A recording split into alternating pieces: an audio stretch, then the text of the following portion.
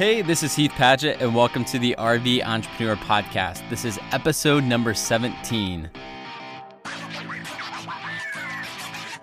Welcome to today's show. I am excited to share today's episode with you because it's a pretty special occasion. First of all, this week is Alyssa's and my 2-year wedding anniversary, which means that it's also our 2-year anniversary of living full-time in the RV and traveling around the country. I cannot believe it's been that long. When we were dating, I could never have predicted that this would be our lifestyle, this weird, incredible RVing lifestyle that we've chosen. But now that we're in it, I honestly could not imagine doing anything else. Also, today's episode is another special occasion because today is the very first time I'm interviewing a solo female RV entrepreneur. Jill Sessa has been driving her RV and Vespa scooter around the United States for over 3 years. Honestly, have not met many solo female travelers on the road, and I'm sure the number who run their own kind of business while also solo full-time traveling is even less. By the way, I brought this up to Jill in today's show, and she even put me in my place by telling me there are way more female solo travelers than you think. Oh, well, I guess I didn't know that. You'll hear more about that in today's show. A few things we talk about in today's episode is why, after turning 40 years old, Jill decided to leave her old business in New York City and start new on the road. Also, why she believes starting a service-style business is one of the best kinds of companies you can create on the road, and why she believes full-time travel can be great for a person like her with ADD. And we also go into some of the reasons why she's not afraid to travel around full-time by herself as a female solo traveler, and some more on that topic. This conversation today with Jill was awesome, and I'm excited for you to dig in. But first, I want to thank today's sponsor, the Hurdler app. Hurdler seamlessly tracks all of your income streams, expenses, and tax deductions in real time on the go, saving you time and maximizing profit in your business. This is an app that was built for freelancers and entrepreneurs. Hurdler is awesome because once you turn it on, it'll run in the background of your phone, track your mileage, giving you estimated tax deductions after each trip you take. For people like Alyssa and I, we spend a lot of time driving because that's our lifestyle and part of our business as we drive cross country to meet with clients or produce content for our sponsor companies like Winnebago. So using Hurdler, we get an alert after each time we drive somewhere that we can write off X number of dollars from that trip. And so we'll get a little notification on our phone. It'll pop up and say you just saved X amount of dollars based off the miles that you drove for this business trip. It's really awesome. Hurdler will also sync up with your bank account and give you an estimated tax write-off for not just things like gas, but every single one of your business expenses. Little things like coffee, meals with clients, and all the costs that add up over the course of the year that entrepreneurs and freelancers can sometimes be really bad at keeping up with. I'm terrible at keeping up with this stuff. Plus, Hurdler will keep tabs on your income stream so that you'll know on a month-to-month basis what kind of taxes you'll owe at the end of the year. To learn more about Hurdler and download their free app, go to heathpadgett.com/episode 17 and click on the link in the show notes for Hurdler. That's heathpadgett.com/episode 17, episode spelled out and then the number 17. All right, let's get into today's show with Jill Sessa. All right, today I'm interviewing Jill Sessa. Jill took off in her Vespa 3 years ago and began a new kind of lifestyle on the road. At first, she was staying at friends' places or grabbing cheap hotels online, and then she decided to upgrade to an RV. Nice choice. For the past few years, she's ran a business called UltimateWPHelp.com. WP stands for WordPress, if you didn't know, helping people manage and build their websites. Jill, thanks for being on the show with me. Hey, that's awesome, first of all, to finally kind of meet you, but I really appreciate you having me here on the show. Yeah, now I'm done with my professional introduction, so we can be done with that. Awesome. So where you are right now is the exact spot where I recorded episode 10 with Kevin Halesh in Hot Springs National Park. That is crazy. I love it because it's just in this random, all the paths people can take. The fact that three of us were like truly, literally in the same exact spot within a short period of time is cool. And just like a month, our paths barely crossed when you were in Austin and we didn't get to hang out. But how's Hot Springs been? I am obsessed with this town. I absolutely love it. It kind of hits all the right buttons. You've got plenty of nature, but a very decent sized town close by for kind of big box needs if you need that, but then a super cool small town feel. So I really love it. Yeah, and they're about to kick you out of the park, right? Because you've been there 14 days. Yeah, just milking the $10 spot night.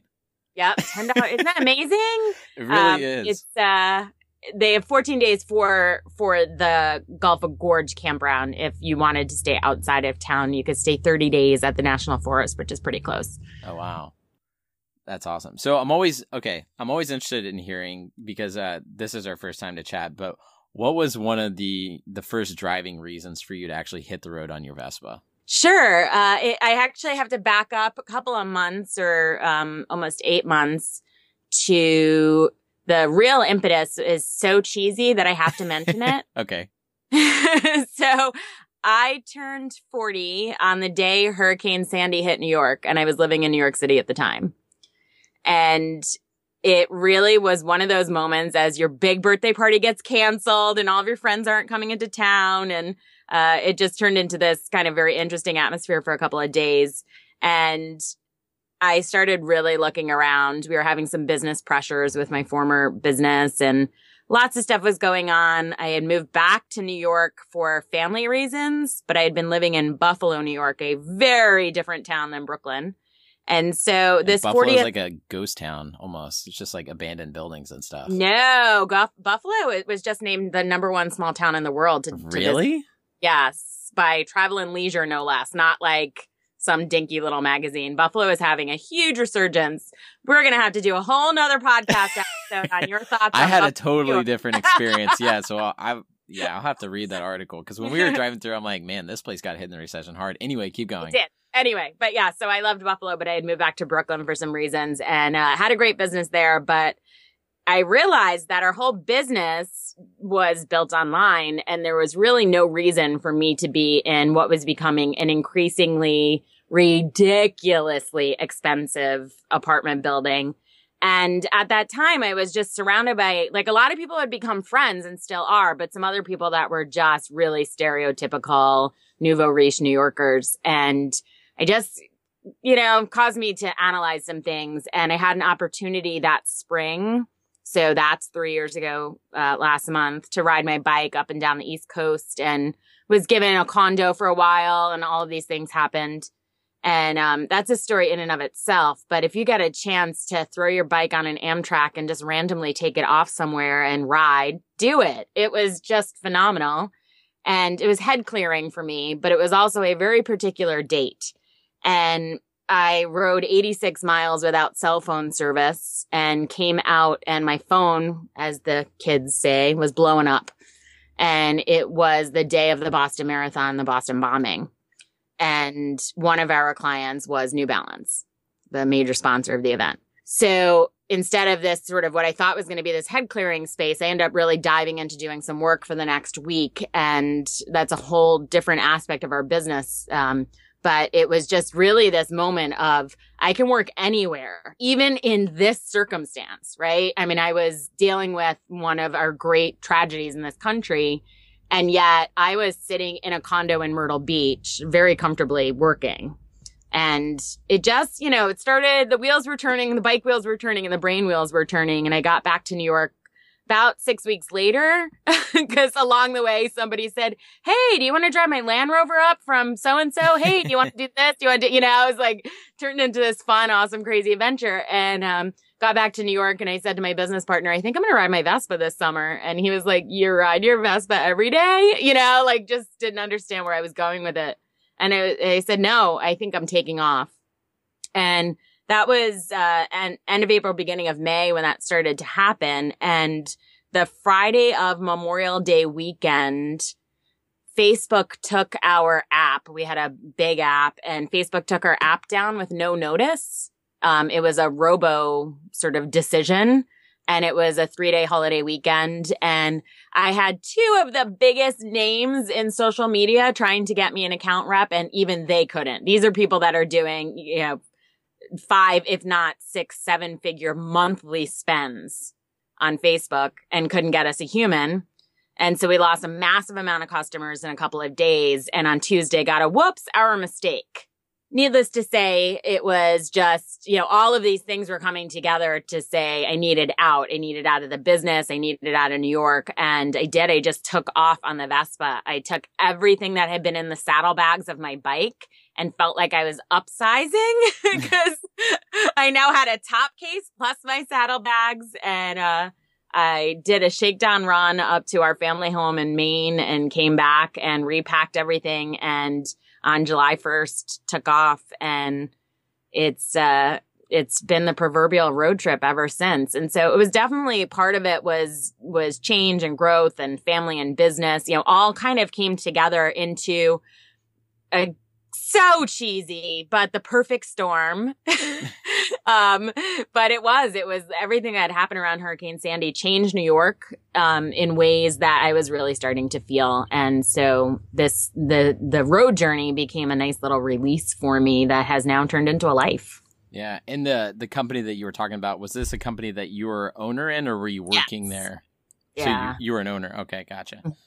And so you're basically driving around doing this trip along the East Coast, and this crazy, terrible thing happens at the Boston Marathon, and you're just thinking, you just kind of have this space to think about it, even though it's kind of a crazy time, and you start just tossing around that seed of the idea that's like, hey, I could actually do some of this work from anywhere, and you think, nah, that's crazy. Well, actually, no, I could. And is that kind of what was happening in your head at that time? Or? Except minus the that's crazy part. It just really dawned on me that I was working. I mean, that was a serious week of work. I mean, it was 21 hours a day. And interestingly enough, I haven't had a TV since 9/11. So a long time since I've had a television. And now I was in somebody's condo during this next, sort of great American tragedy. And there was a box in front of me that I could turn on. And I actually found myself like viscerally reacting to this news. I was personally involved in one very, very small aspect of it because of business. But when you're constantly bombarded with this not changing message, it wasn't like we were learning things minute to minute on TV. So there was this notion that I was working, I was getting a lot of very meaningful work done, but I also was seeing these messages coming in. And I realized there was a reason I had turned that off all those years ago. And at the same time, there was also a reason all of this was happening. It was just telling me like, yep, you can do this. You can work. Don't let yourself get distracted, because that's what the TV was doing. It was causing a negative feeling. But I was also being very productive. And I realized, laptops really have changed our world. My business had only been online for a couple of years at that point, as a very different business than I had had for 20 years. So it was just this like, wait a second, I'm working. I'm getting just as much work done, but I've got a beautiful beach in front of me. And we made it happen. And what happens when you're living in New York at, these beautiful luxury buildings, you have everything you need inside the walls of the building. So we had our groceries delivered. We had Wi-Fi everywhere we walked in the building. We had a gym in the building. We had the pool table. We had the rec room, So I never needed to actually leave that building. So why be in one of the quote unquote greatest cities in the world if you're never even going out to see it? So instead, I realized I had this opportunity to both be very productive, but see our beautiful country at, it's easy to become myopic when you're in New York. And then when you get out of it, you realize, wow, there's so much more going on here. And even though we have, the only reason we have 2 TVs in our RV, which is ridiculous, is because we bought it with that many TVs. But we rarely watch them. If anything, we'll watch Netflix on our laptops. But it's hard to escape the news now because of Facebook and Twitter and things like that. So it's like, even though we may not consume traditional 24-hour media like CNN, a lot of millennials, younger people don't, but it's still hard to escape that. So I think you have to be conscious about it. And because for me, Facebook is really my only connection sometimes into humans. Yeah.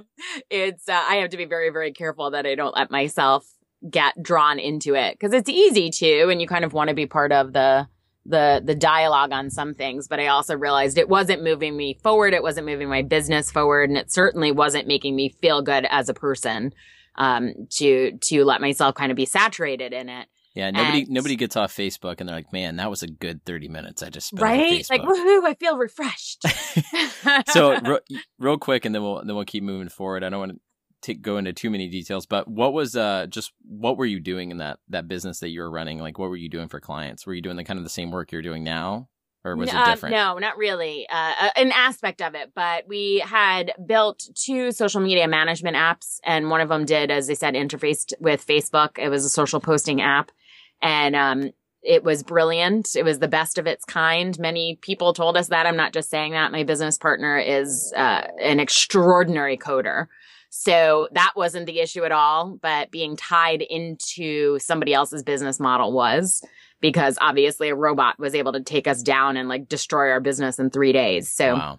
But I also, and this I can kind of then segue into what I do now because of this. I had also done a lot of websites for our clients that we were doing social media for.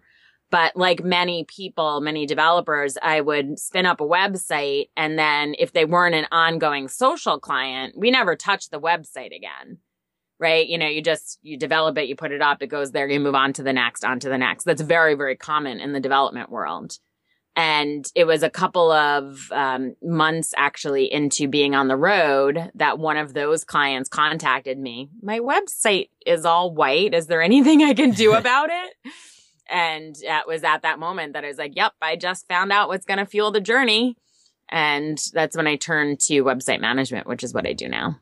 And you weren't thinking when you left that this is going to be a long-term thing. Like, did one business kind of, one business opportunity kind of wind down and you're kind of figuring out what's next? And that's part of the thought process that's happening on this trip? Yeah, it was, the Vespa trip was not a lot of work. I was sort of dabbling in our business, probably to the chagrin of my then business partner. I wasn't doing as much work as I should have been, but I really was doing a lot of traveling. I crossed the country on a 250cc Vespa in 11 days of travel. Wow, you were hustling. So, yeah, it was more than 11. It was 17 total days, but it was 11 days of actual travel. So, I wasn't working a lot. And then when I realized, I love this travel part, but I was wet. It was a really wet summer, and I was always wet. So I decided to be a turtle and get a shell on, and found an RV.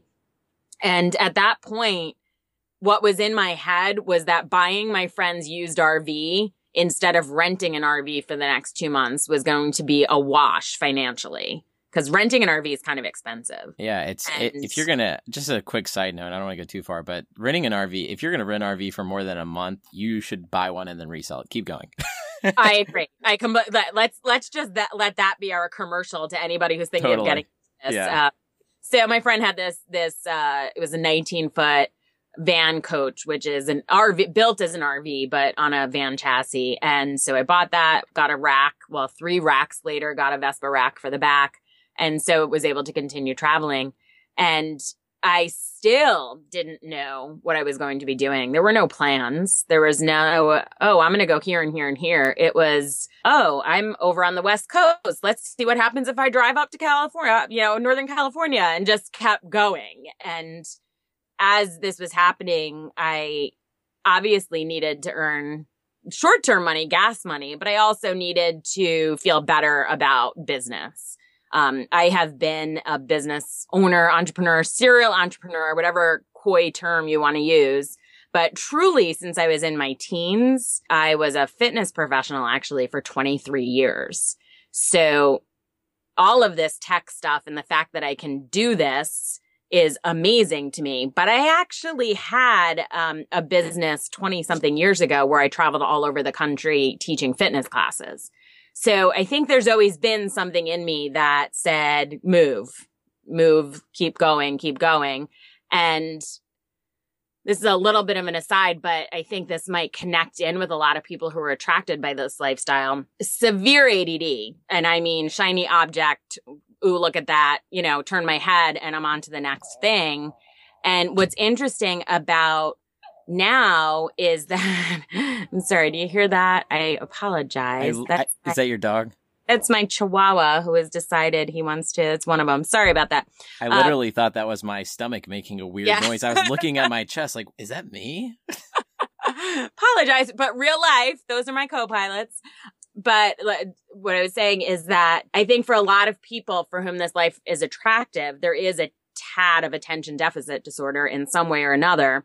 And the beauty that I started to realize both with the Vespa travel and then as I was getting into the RV travel is that I was calmer in good ways. I still had lots of energy, but I realized that I had been creating a lot of mental chaos because I needed to feed that, again, shiny object. Things needed to change. Things needed to be different all the time.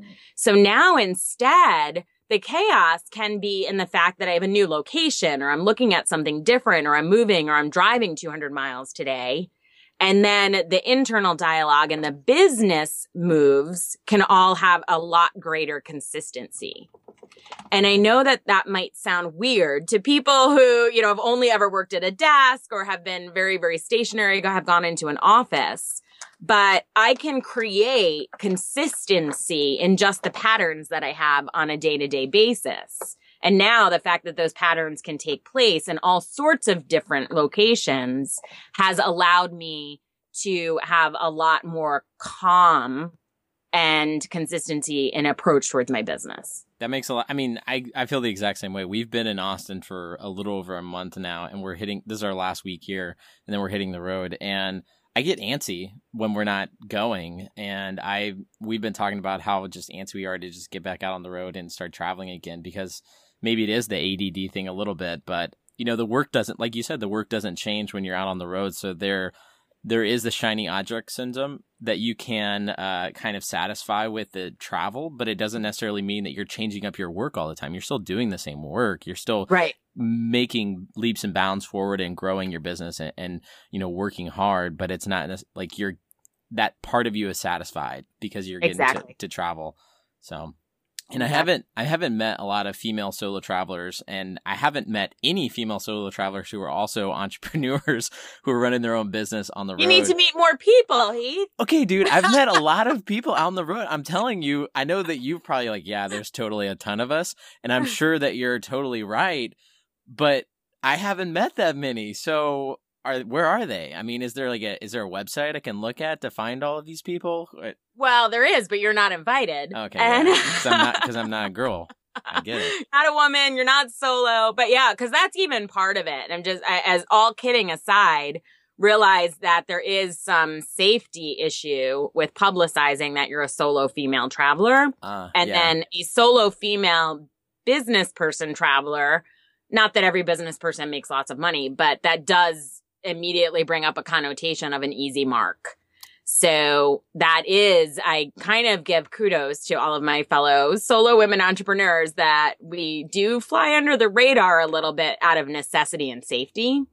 That's part of it. But the other thing is, and I say this with all love for all of you couple friends of mine that RV, I am often in situations where I'm maybe with even 20 other RVers and only 2 of them are single. And so that's that's just a nature of a lot of groups, are either couples or singles or solos or whatever term you want to use. And, if you're not kind of crossing the lines between one or the other, you might not realize how large that segment is of solo travelers. So, there's Facebook groups. There are certainly, I have a lot of, I kind of look at my sort of RV friends and RV groups as one thing, but also just digital nomads and solo women travelers. And I've done a lot of interviews, for instance, in the nomad community at large. So it's also, there's maybe a lot more that are traveling, say, internationally than locally US or, traveling in an RV in the Americas, for instance. So there's plenty of us that are doing it. I promise you. There's a certain sense of your respect that you get, because you're driving an RV across the country. And I mean, props. I mean, that is awesome. I mean, was there any ever a point where you were thinking there was a worry that because you're a female solo traveler that you were gonna have trouble doing this, or did it never really come up, or you were just I can do this? Never once. And maybe it should. No, I mean I'm just sincerely asking. I don't. It's I think that I should have a bit more trepidation about what I do, but it really doesn't faze me. I have a tendency, for instance, to take my lovely little vintage RV off-roading. That's awesome.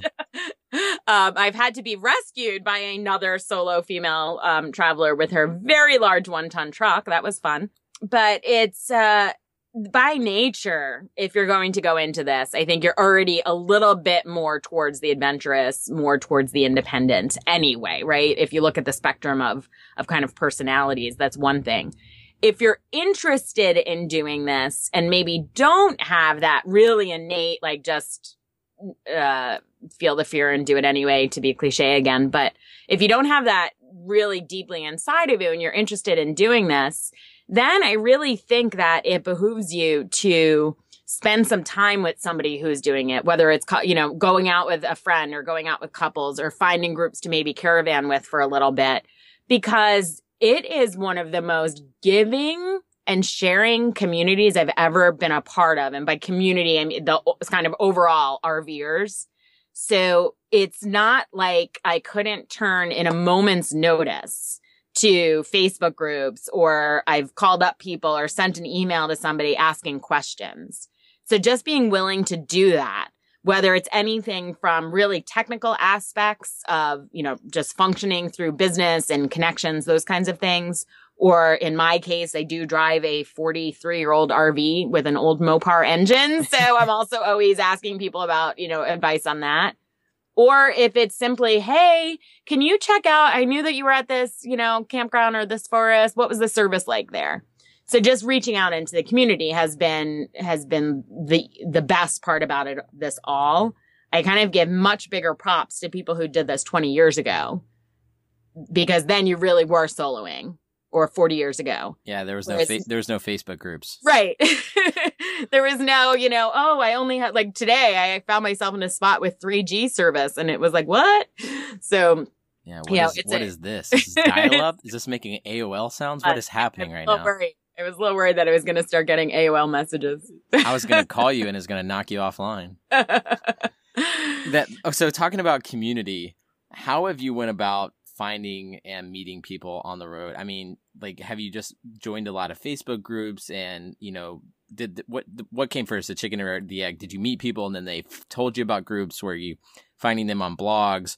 Or have you went to a lot of meetups or events, RV shows or whatever? How have you met people and built community? Because I think that's an important component for people to understand and hear about before they hit the road, or even for us. I mean, we haven't been nearly as intentional as we could have about just meeting more RVers on the road. We're starting to, but I'd love to hear, in a few years of doing this, what have you done to build that community of people who think the same way and travel and run businesses from the road?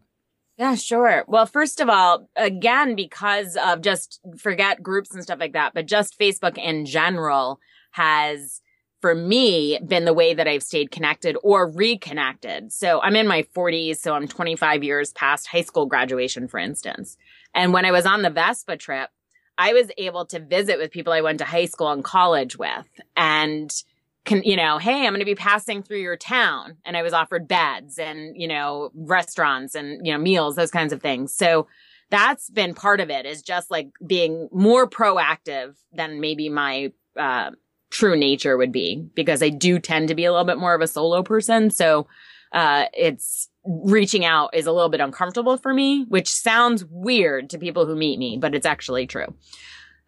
So just being a little bit more intentional that way. And then it really became a matter of, I laugh because it's a funny story. I was in a bathroom in a campground in Florida and it was on Amelia Island, and it was cold because it might be Florida, but it's pretty northern Florida. And the bathroom became the place to be because it was warm. And you sort of end up seeing people and you're like, you instantly recognize yourself, right? Like, oh, that's another young, or that's another female, that's another this or that. Yeah. And I struck up a conversation with somebody who now I actually am having lunch with her on Sunday, and this will be our 5th time, I think, meeting up over the course of the 2.5 years. And so then, because she was a part of a group, she invited me to a Facebook group. And then just another time I was in a campground and I saw this couple. They circled the loop for the 3rd time. So I was like, can I help you? In a car, not an RV. And struck up a conversation with them. And they were living in Austin at the time and were a week away from buying their first RV. And that is Brittany and Eric Highland. Oh, nice. So I'm kind of their first RV friend, which is fun. And then it just became a matter of they're a lot more social. Well, Eric is certainly very, very social. So he met people, and it just became kind of a wave, and you start to hear of people. So that's part of it, is just like being open. And when you recognize that somebody, it's not like we all have the same belief systems and all do the same thing for work or anything like that. But by having the commonality of wanting to travel and wanting to see this country, or in some case, the Americas for people, I think it gives a wonderful first entry into conversation. Totally. You have that unique common experience that says, I can believe so many different things. I can, want to live my life in a kind of a different way or whatever, or I'm going to do something totally different for work, but I have had the same desire to live my life in a different way. And when you think about the small subset of people in America and around the world who decide to live their life in a similar way as we have, so much differently, it's like we are totally against the vast majority of people who are alive. You know what I mean? Sure. And we're doing something totally different. So you have something actually really big in common that kind of creates a cool experience when you first, and anytime we meet somebody who is relatively young can mean under 60 or 50, you immediately have thank you, pretty Heath. good We appreciate that. You know what I mean? It's like you. So I'm going to say two things based on that. Number one, and I'm going to give another PSA. This is a life that we have very deliberately chosen. And in doing so, I'm hoping that reduces judgment of others' very deliberate choices. Because I really, truly believe that if each one of us just lets other people live and do what drives them and motivates them, we can be kind to one another without necessarily wanting to live the same way. And hopefully this kind of a lifestyle has shown many of us that kindness is really the way to go, and respect for others' choices and beliefs. It makes things a lot smoother and a lot easier. And so that's my little PSA, is just be kind and be open to the fact that you're making a choice, and let other people do the same thing. Yeah. You're kind of talking about the friction that a lot of people get when they say they would like to go live in an RV full-time and travel.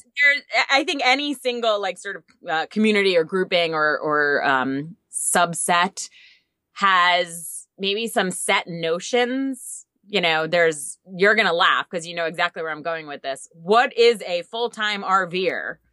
It's one of to me, it's one of those questions that it's like, wait a second, you made a deliberate choice to live a certain way. How come you're going to denigrate somebody else who's maybe living that path a little bit differently than you? Good for them. Let it be. Let it go. I just think that every one of us is going to go on this journey in a way that feels really great to us. And I think it's so cool that we get to do that and feel that way about others. Absolutely. Yeah, let them do what they do. Okay. So next train of thought, though, along with that is, so as I started traveling more and getting, more and more into this community, now we can kind of go towards business a little bit.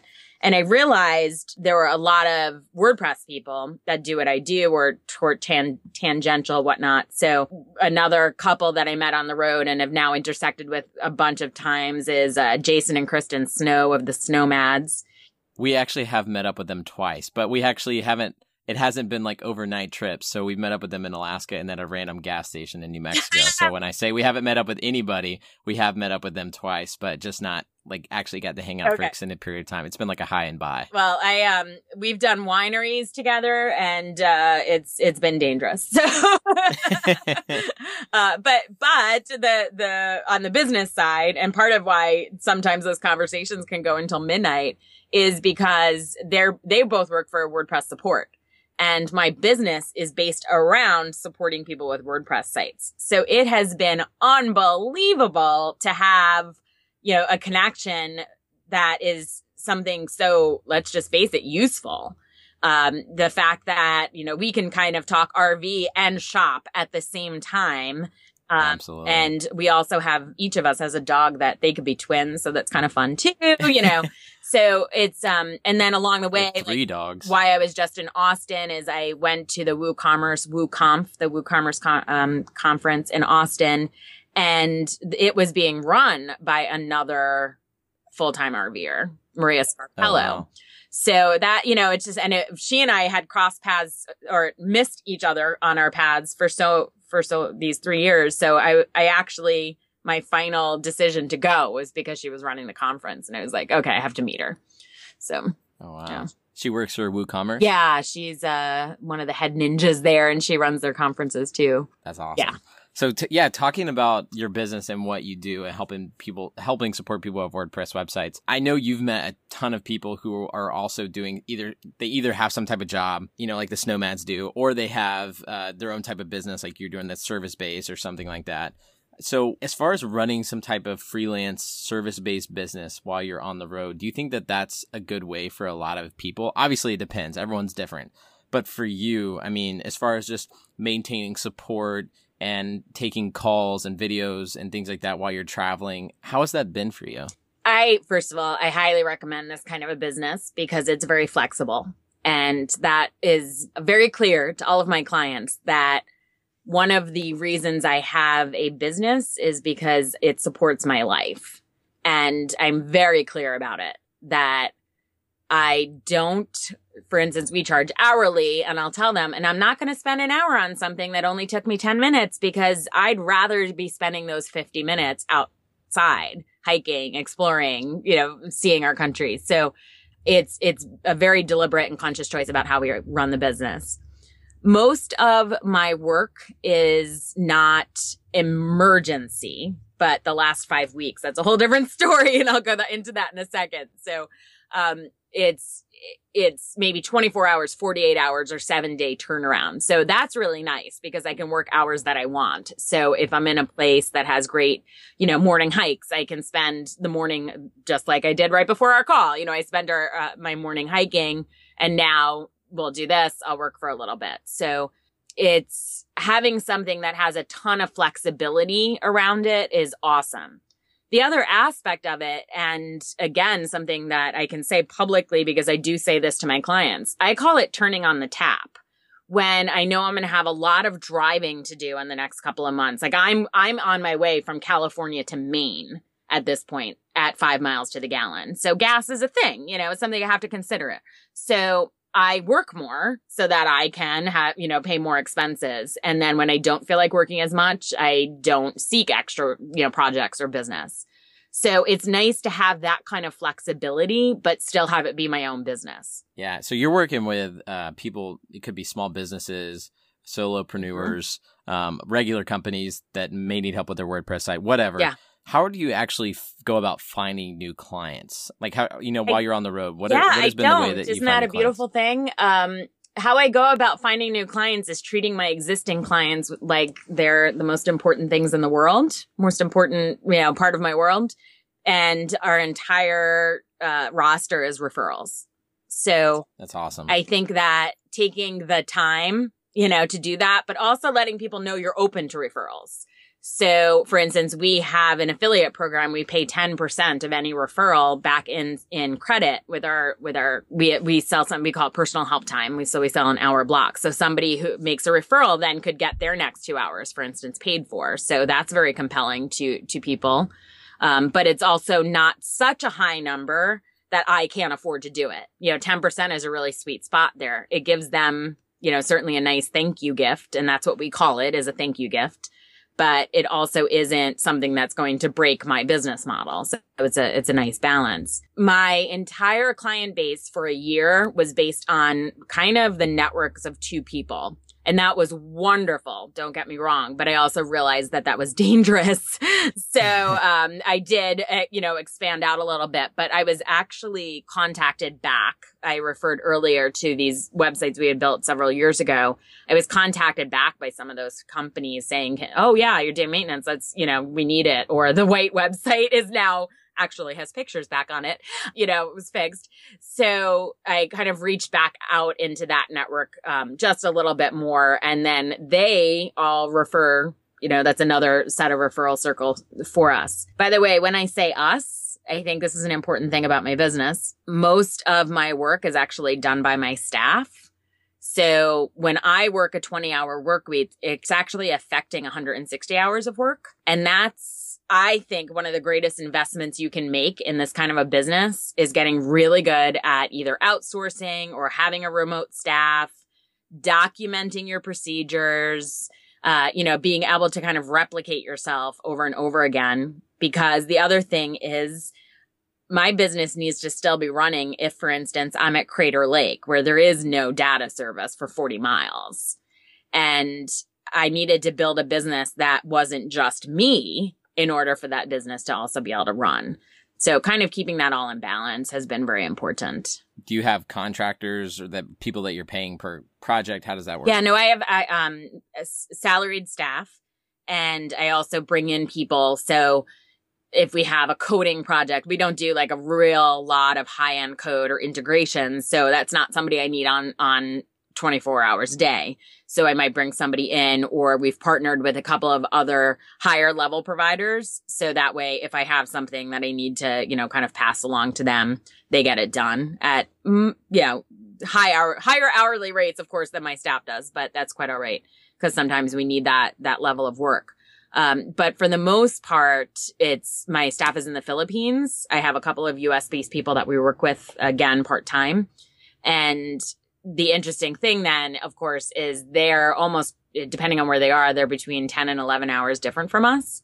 So we cover a 24-hour day by having them on board too. I have clients in Australia, New Zealand, Singapore, Greece, London, or Great Britain, London, Spain, Portugal, Italy, and the United States. So we need to cover lots of time zones.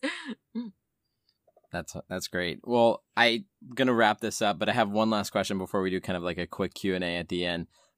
And I ask this each of the episodes, but what does success look like for you in this lifestyle? Where you're working on building this business and traveling around the country? If you could, 20 years or whatever, look back on this time that you're spending traveling and, working, what would have made it successful for you? For me, it's contentment, which is a different definition than happiness. So contentment is that each day I know I've made a choice to be where I am, and sometimes it means that I'm working like crazy, and that's okay. And sometimes it means that I'm just sitting reading a book next to a beautiful creek. And it's just that I was able to make a choice that day as to what I was doing. So success to me is supporting my staff and their families and their lives in the fact that I'm doing something that I'm both passionate about and have put my own talents toward.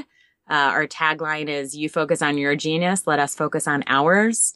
And so I think the ultimate definition of success is that I've continued to live that, so that I've allowed other people to open up into what they do best in their lives because I'm supporting them by doing what I do best in mine. It's wonderful. Thank you.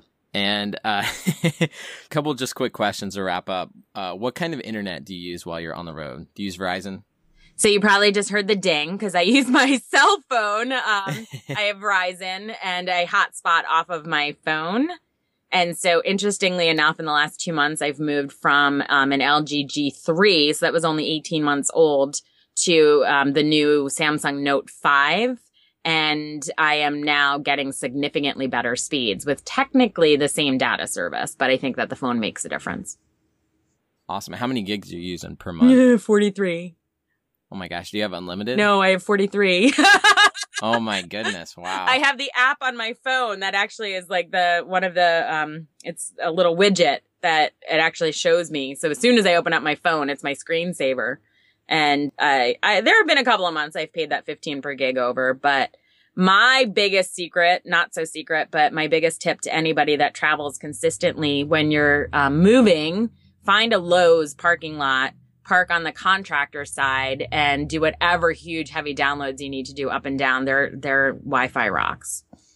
Really? I did not know that about Lowe's. And by the way, you know that there's a family setting that you may know about with Verizon that they'll shut you off if you hit your limit, and then you can add more data if you need to, but that way you don't have to pay the overages? Yeah, we pay the overages though. I mean, but you pay the overages. Just do it. Yeah, that makes sense. And do you have any favorite apps while you're traveling? Oh, favorite apps while I'm traveling. So for travel, I certainly things like Passport America for being able to find kind of quick spaces on my way through if I need to actually go to an RV park, but I tend to boondock most often. So that's part of it. The other apps, like I run my business based on screen share and recording things. So Snagit, which is the mid version from TechSmith, they have, what was it called? Oh my goodness, they're a low level program. And then they're Camtasia. So that's the same company. I just find that Snagit's super easy to use for recording things quickly on the computer, and then join me for screen sharing, with clients. I could not run my business without them, and find that to be very important. And then other than that, I'm trying not to appify my life. Nice. Yeah. Keep it clean and simple. And if you're cool with sharing this, and if you're not, we can totally keep passing on. Do you have a kind of a monthly budget that you've seen as an average over the few years that you've been traveling? Budget is it is a dirty word for me. I'm not great or care to budget. Well, I guess not. That's a wrong word. It's like not necessarily budget, but your average expenses, it's kind of helpful people to hear that, I think. So I will tell you, I have my major expense is that I have this ridiculous love for vintage RVs. This is my second one. And, I just, no joke, dropped over $5,000 in Austin in a couple of days of repairs. So that's my big expense, quite honestly. And then it tends to be gas, my love of farmers markets, and wine. So I can do a month on $1,000, and I've easily done a month on $10,000. So it varies greatly, and it usually varies with how Olive RV is doing. But one of the great, I kind of alluded to this with turning on the tap and turning it off, is if I know I have a lot of expenses, I will just dig in, stay somewhere for a month, and be very, very stationary so I can get a lot of work done. And if I can just goof off or whatever if I don't need as much. But boondocking is a lot easier out west. And so now as I'm moving east, I do know that the expenses are going to go up. And I actually am already booked for Key West for this coming winter, because you have 11 months in advance that you can book. And so with that, I had said, okay, next winter is going to be my expensive winter. But since I booked in at the state parks, they take payment up front. So I've already paid for next December through March for the majority of my expenses, but it's like $1,300 a month just for the camping. Wow. Yeah. And that's at state parks. I mean, there are people that pay $3,000 to stay at RV parks. That's crazy. Mm-hmm. And this is my last question, but when you look back on all the experiences that you've had in your RV while you were traveling around the past few years, what one moment sticks out the most to you, is the most special? If you just think about it, the first one that comes to mind is like, man, that was an amazing moment. What was that? Sorry, that just caught my throat a little bit.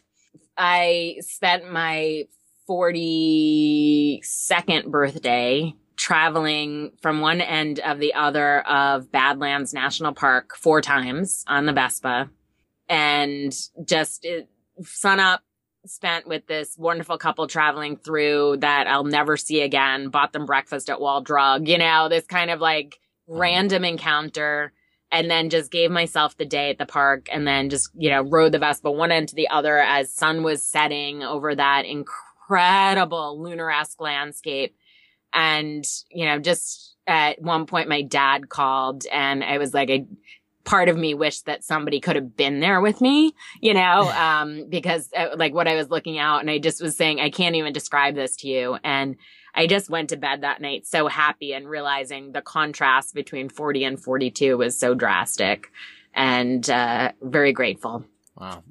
That's awesome. Well, thank you, Jill, so much for being on the show. Where can people learn more about you? Sure. So our company is ultimatewphelp.com. So if anybody does have WordPress needs or wants to partner with us, we always love working with great graphic designers, developers. We do a lot of subcontracting work. So happy to talk to people about that.